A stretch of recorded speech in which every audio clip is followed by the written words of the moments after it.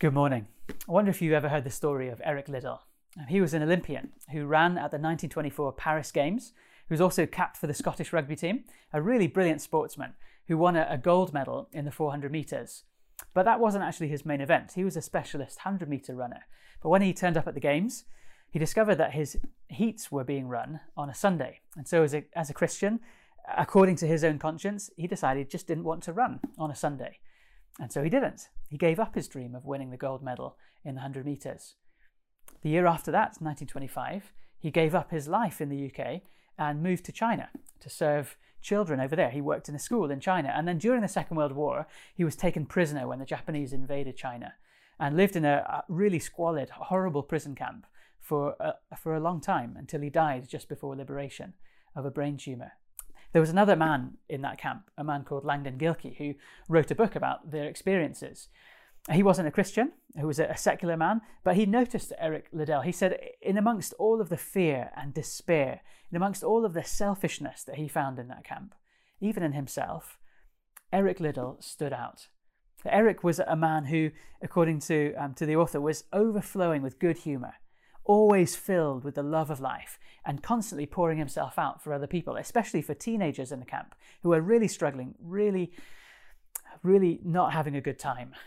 I'm hungry, I'm starving, I'm struggling, pent up. Well, Eric Liddell would give himself to serve them, to help them out. He would cook meals for them. He would organise games for them.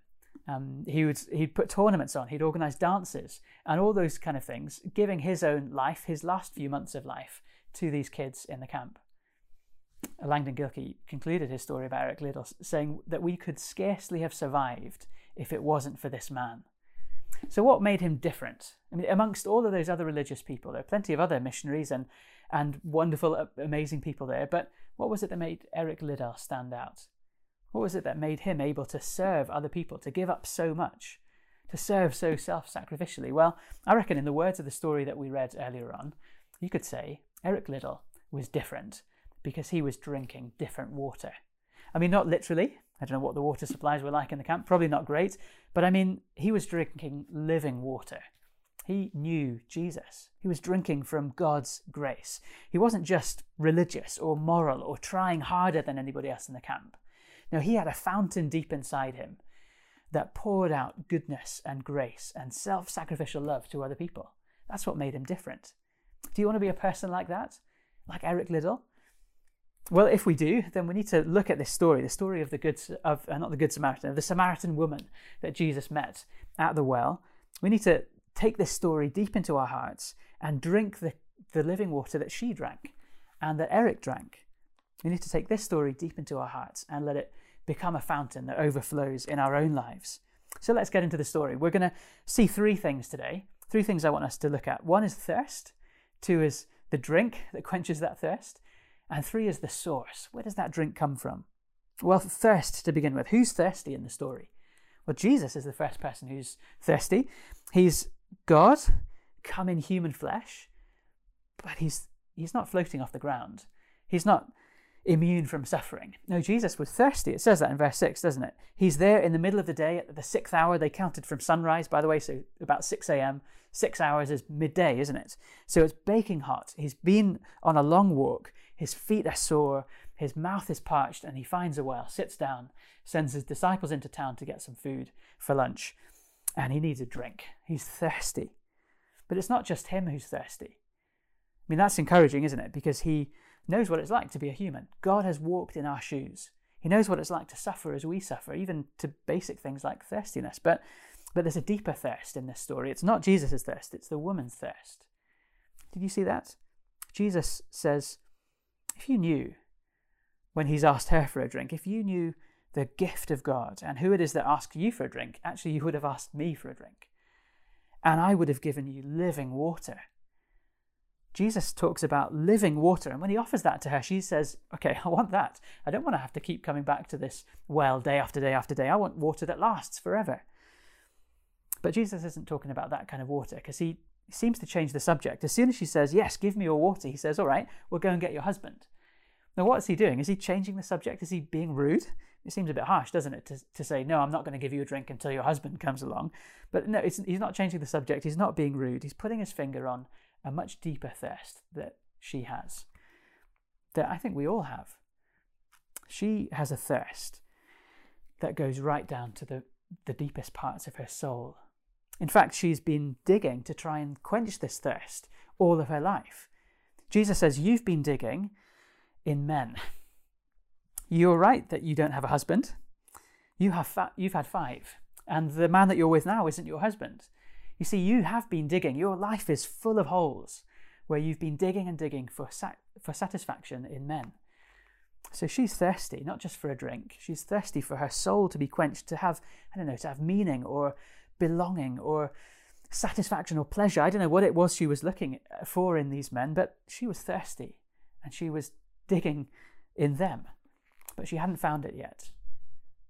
I wonder, are you thirsty? It's not just Jesus, it's not just her, but I think it's us who are thirsty as well, that we go after all sorts of different things in this world to try and quench our souls, to try and give us deep satisfaction. For you, it might not be men or women or romance at all. It might be family and your children. It might be wealth and money and career and status. It might be, your job or your exam results or a holiday or, I don't know, whatever it is. It might be the kind of things, how do we work out what they are? The kind of things that we repeat time after time, that we dig into, that we try and satisfy ourselves, that we look forward to. Maybe it's going out on a weekend.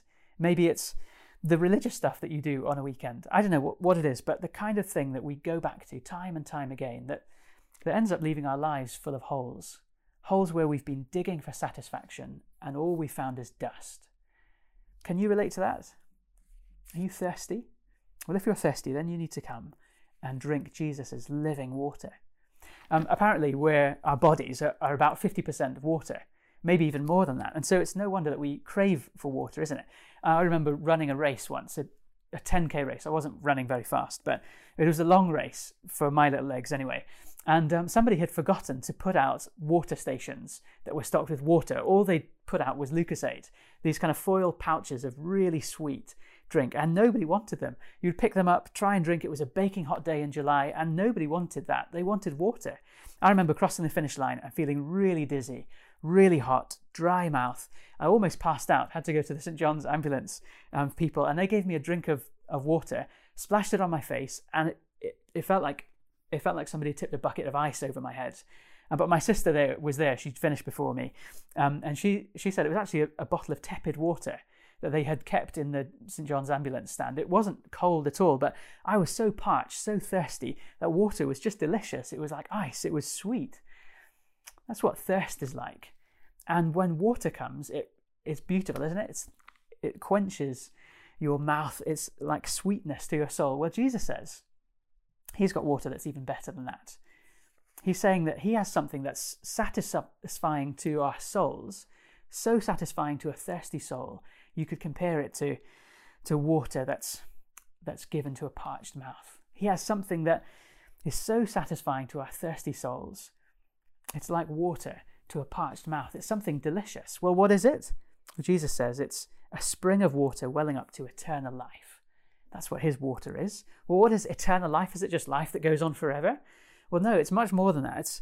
It's if you read the rest of John's Gospel, if you've been here over the last few weeks and listened to what Sammy's been saying, it's life that comes from the one who gave us life in the beginning. The one who through his Spirit, through his power, made the whole world and gives us and life and sustains us day by day, that we can be reconnected to him. That we've turned away from him, we've kind of intentionally forgotten about him, that he could come and walk and sit in front of us and we would just not know that it was him. Like this woman, Jesus says, if you knew who was sitting in front of you, that this is us, that we can sit in front of God and not realize who he is, but that we can, Jesus says, we can be connected to his life now. That even though we've cut ourselves off from it, even though we're parched, you can be reconnected. You can have his Spirit that made the world, come to live in you. And when that happens, through the Spirit's power, you can be sure that God loves you, that he knows you. You can have an experience and a kind of ongoing experience of God's comfort, of his pardon, of his forgiveness. You can know that he draws you close as his child. That's what the Spirit gives us. That's what eternal life is. It's not just life that kind of carries on day after day after day after day into eternity, whatever that is. No, it's a quality of life. It's a kind of life that will last forever, that is eternal, but it's life connected to God, life connected to your Maker, to the one who knows who you are and what you're here for. That's what eternal life is. It's the Spirit poured into your heart to connect you to God, that you'd know his forgiveness, that you'd know his love forever, that it would never be able to be taken away from you, and it would be free. That's a gift. Did you see that? Jesus calls it the gift of God. That's what this water is. It's not something that you have to earn. It's not something that only particular special people can have. It's something that God gives to everyone. Can I show you that from the story? Maybe you didn't notice it, or maybe you didn't know, but Jews and Samaritans hated each other. The woman's surprised, isn't she, that a Jew would be speaking to her, because Samaritans had real racial problems with each other. I mean, they really didn't like each other at all, so it was very strange that Jesus would be talking to her. And not just because she's a Samaritan, but because she's a woman. Men, especially religious men in these days, wouldn't talk to women that they didn't know, in public anyway. And so Jesus comes along and is talking to a Samaritan and a woman of really questionable background as well. I mean, why is she out there in the middle of the day collecting water? I mean, just think of that. If you were having to walk a distance to collect a load of water, the water that you would need for the whole of the rest of the day, when would you go? You'd go in the morning, wouldn't you? I mean, at the beginning of the day, when it was cool, when you could start with fresh water and have it for the rest of the day. And who would you go with? Well, you'd go with some mates who would maybe help you carry some water, who could, I don't know, sing some songs on the way to keep you going as you're lugging this water back home in the heat. Well, she's there alone in the middle of the day in the baking hot sun collecting her water. Why is that? It's because she's a woman that nobody wants to spend time with. It's because she's a woman who's, I don't know, broken up homes, had 5 husbands. See, women in these days of this age would never be unmarried unless they were widows. And so this is a woman of real questionable morality as well. She's a Samaritan, she's a woman, she's a social outcast, she's a moral outcast, and Jesus is coming and offering her living water. That's an amazing thing. That's what Jesus means when he says this is a gift of God. You see, you don't have to be a really moral person that's kind of earned it by being really good. You don't have to be of some kind of particular racial background. You know, you don't have to come from some certain country. You don't have to be white to have this living water. You don't have to be a man or a woman or whatever. You don't have to be some certain category of person to have this. No, this is a gift that God gives to you.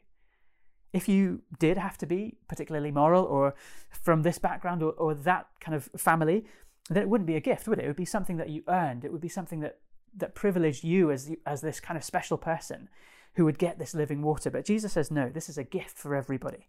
This living water, this relationship with God, knowing him, is a gift that you can have, that I can have, whatever you've done, whether you're like this woman or even worse. Whether you're like the guy in the story, the chapter before, who's a Jew, who's a teacher of the Jews, who's theologically brilliant, who's perfect morally. I mean, everybody looks up to him and respects him. He's a guy called Nicodemus. He's the one that Jesus says those words to, John 3:16. Do you remember those famous words? That God so loved the world that whoever believes in him wouldn't perish but have eternal life. Jesus says that to Nicodemus, this guy who's at the top of the ladder, and then he comes along to this woman in the next story who's at the bottom of the ladder, and he says, I'll give you living water. You can have that eternal life as well, because God loves you, because I love you. It's a beautiful story. You see, Jesus is embodying this water. He is the water that he's giving to her and to you. So there's nothing that you could do. No amount of holes that you could be digging in your life. No amount of betrayal of God or of other people or whatever it is. However much we've been trying to satisfy ourselves from anything else that's not God, Jesus says you're welcome. You can come and have this living water. It's for you. It's for me. It's for anybody who would come. The only people who can't have it are people who don't want a gift, are proud people who say, I'm fine. I don't need your help. Don't insult me with your charity, Jesus. I can do it on my own, in my own strength. You see, those are the only kind of people who can't have this gift because they just refuse it. But Jesus says it's open for anybody, living water for anybody who would come and drink. And when you drink, I mean, just think of me crossing that finish line. I didn't just want a little sip of that water. I wanted to pour it over my head and then jump into a swimming pool of water. You see, when you come to Jesus, if you know what it's like to be thirsty and you come and taste him, you come and taste this eternal life that he offers to us, we don't just sip it, do we? We dive in, we jump in head first. So is that you? Are you somebody who's just religious and is kind of sipping Jesus? Just trying to go along in your own strength, being moral and good and tidy and, getting Jesus to help you a little bit with a sip now and again? No, if that's you, I'm not really sure that it's Jesus you're tasting. You need to come and know him, realize how thirsty you are deep down. Stop trying to quench that thirst in your own strength, with your own stuff, with anything that's in the world, and come and dive in to Jesus. And another question for Christians: who are your friends? Who are the people that you spend time with? Jesus spends time with people from all over society, from the top and the bottom and everywhere in the middle, from the people who he would kind of get more social credibility from spending time with, and from the people who he'd be looked down on for spending time with. So who do you spend time with? Do you cross those barriers? Do you break down walls to go and give living water, to go and share life with people, whoever they are? Who are your friends? If you're a Christian, are you somebody like Jesus, who doesn't care what people think, but who goes and spends time with everybody so that you can be a fountain pouring out water to others as well? Okay, we've looked at thirst, we've looked at the water, but where does it come from? Where's this source? Well, this woman helps us get to it. You see, she doesn't really want to talk about her husbands, and so she deflects, doesn't she? She says, "Sir," when he brings up her husbands, "I can see that you're a prophet." Let's not talk about me, let's talk about you. I can see that you're a prophet. Our fathers worshipped on this mountain, but Jews claim that the place where we must worship is in Jerusalem. She's got a theological question. You see, she's kind of deflecting and seeing that he's some prophet, interesting guy, got lots of answers. Let's ask him a theological question. And so this was the debate. Should we worship here, in her town, or should we worship in Jerusalem? Samaritans and Jews didn't get on theologically as well as socially. And so Jesus says, believe me, you're not going to need a temple for very much longer. I mean, Jerusalem is the right temple. That's basically the subtext of what he's saying. But it won't be long until I become your temple. Until you don't have to worship in a building anymore and do sacrifices and kind of go through religious rituals anymore, but you can come and worship through me. That's what he means by worshipping in spirit and truth. That's what he means when he says, I'm the Messiah. When he says, a time is coming, he's saying an hour is coming. And when Jesus talks about that, when he uses that word in John's Gospel, we know that he's pointing towards his hour, the cross. We know that he's looking forward to that, to the time when he would go and die, when he would be thirsty so that we could be filled with living water. You see, how can a woman like this, how can people like me and you ever come to be reconnected to God? How can we, when we've betrayed him, when we've gone and dug wells, cisterns, pits, in everything we could find except him, when we've turned our backs away from him, how can he ever want to come close to us again? How can it ever be right for him to just let us get away with that? Well, how does he do it? How does he offer her living water, considering what she's like? How does he do it? Well, he does it by going to the cross and by being thirsty himself. That's one of the things that Jesus says when he's on the cross. You can read it later on in the story if you want. He says, as he's hanging there naked for hours, he says, I thirst. I'm thirsty. And you might think, well, it's obvious. I mean, of course he would be thirsty. He was being crucified. He was being tortured and exhausted. But it's not just physical thirst that Jesus is talking about at the cross. Jesus, when he says that he's thirsty, is talking about deep spiritual thirst that he's going through at the cross. That he is God himself, nailed to that cross. Wasn't just thirsty in his mouth, but was thirsty in his soul, had a burning in his soul because God, his Father, had turned away from him, had forsaken him. That he had lost that connection, that spiritual connection with his Father. That he cries out, not just I thirst, but my God, why have you forsaken me? You see, Jesus on the cross was taking our spiritual thirst, was taking our barrenness, all of our darkness, all of our failure to find our satisfaction in him. He took it on himself, took all the consequences of that and died with them, took it away. He was thirsty so that we could be quenched. See, that's the source of Jesus's water. Because Jesus does that, you can come and be filled. Because Jesus took away all of our damage and brokenness. Because Jesus took away all of our betrayal of him and hung it on a cross, we can come close and be filled and be thirsty no longer. So whatever it is that we've been going to, wherever it is we've been digging holes, whether it's in men or women, in romance, in family, whatever it is, those things we can just enjoy now. Those are things that we can put in their right place. And instead of kind of crushing our children with our weight of expectation because we're trying to fill our thirsty souls with their presence and their love and all their achievements, or in romance or in our careers, instead of putting all of our life's weight and trying to fill our souls with those kind of things, now we can enjoy those as gifts from God, because God is the one who fills our souls, because he's the one who quenches our thirst, because he's the one that we live for. See, that's what changed Eric Liddell. That's what changed this woman. That's what made her, instead of being a social outcast who was worried about what people would think of her, who was out in the middle of the day avoiding people, instead of that, now because she drank this living water from Jesus, because she knew who he was and she trusted him, she ran back into that town and told everybody to come and see him as well, to come and taste and sip and dive into Jesus. See, it changed her. It made her a fountain. I wonder if you are somebody who's been changed by this. If you are, then let's go and share it. Let's take that water and be fountains and pour it out to as many people as we can. If you haven't, well, maybe now is the time to come to Jesus. Now is the time to come and say, Lord, I'm sorry for digging in all these different places. Would you forgive me? I'm sorry for doing that. Would you satisfy me? Lord, I trust that you are God who's come to know me, to seek me, to find me, and to quench my thirst. Would you come into my life? Help me to drink you and give me life. That's a pretty simple prayer, isn't it? Maybe I've made it more complicated than it needs to be, but basically is this. Lord, I'm sorry for digging in other places. Would you give me your living water and help me to drink from you from this day forward for the rest of my life? Amen.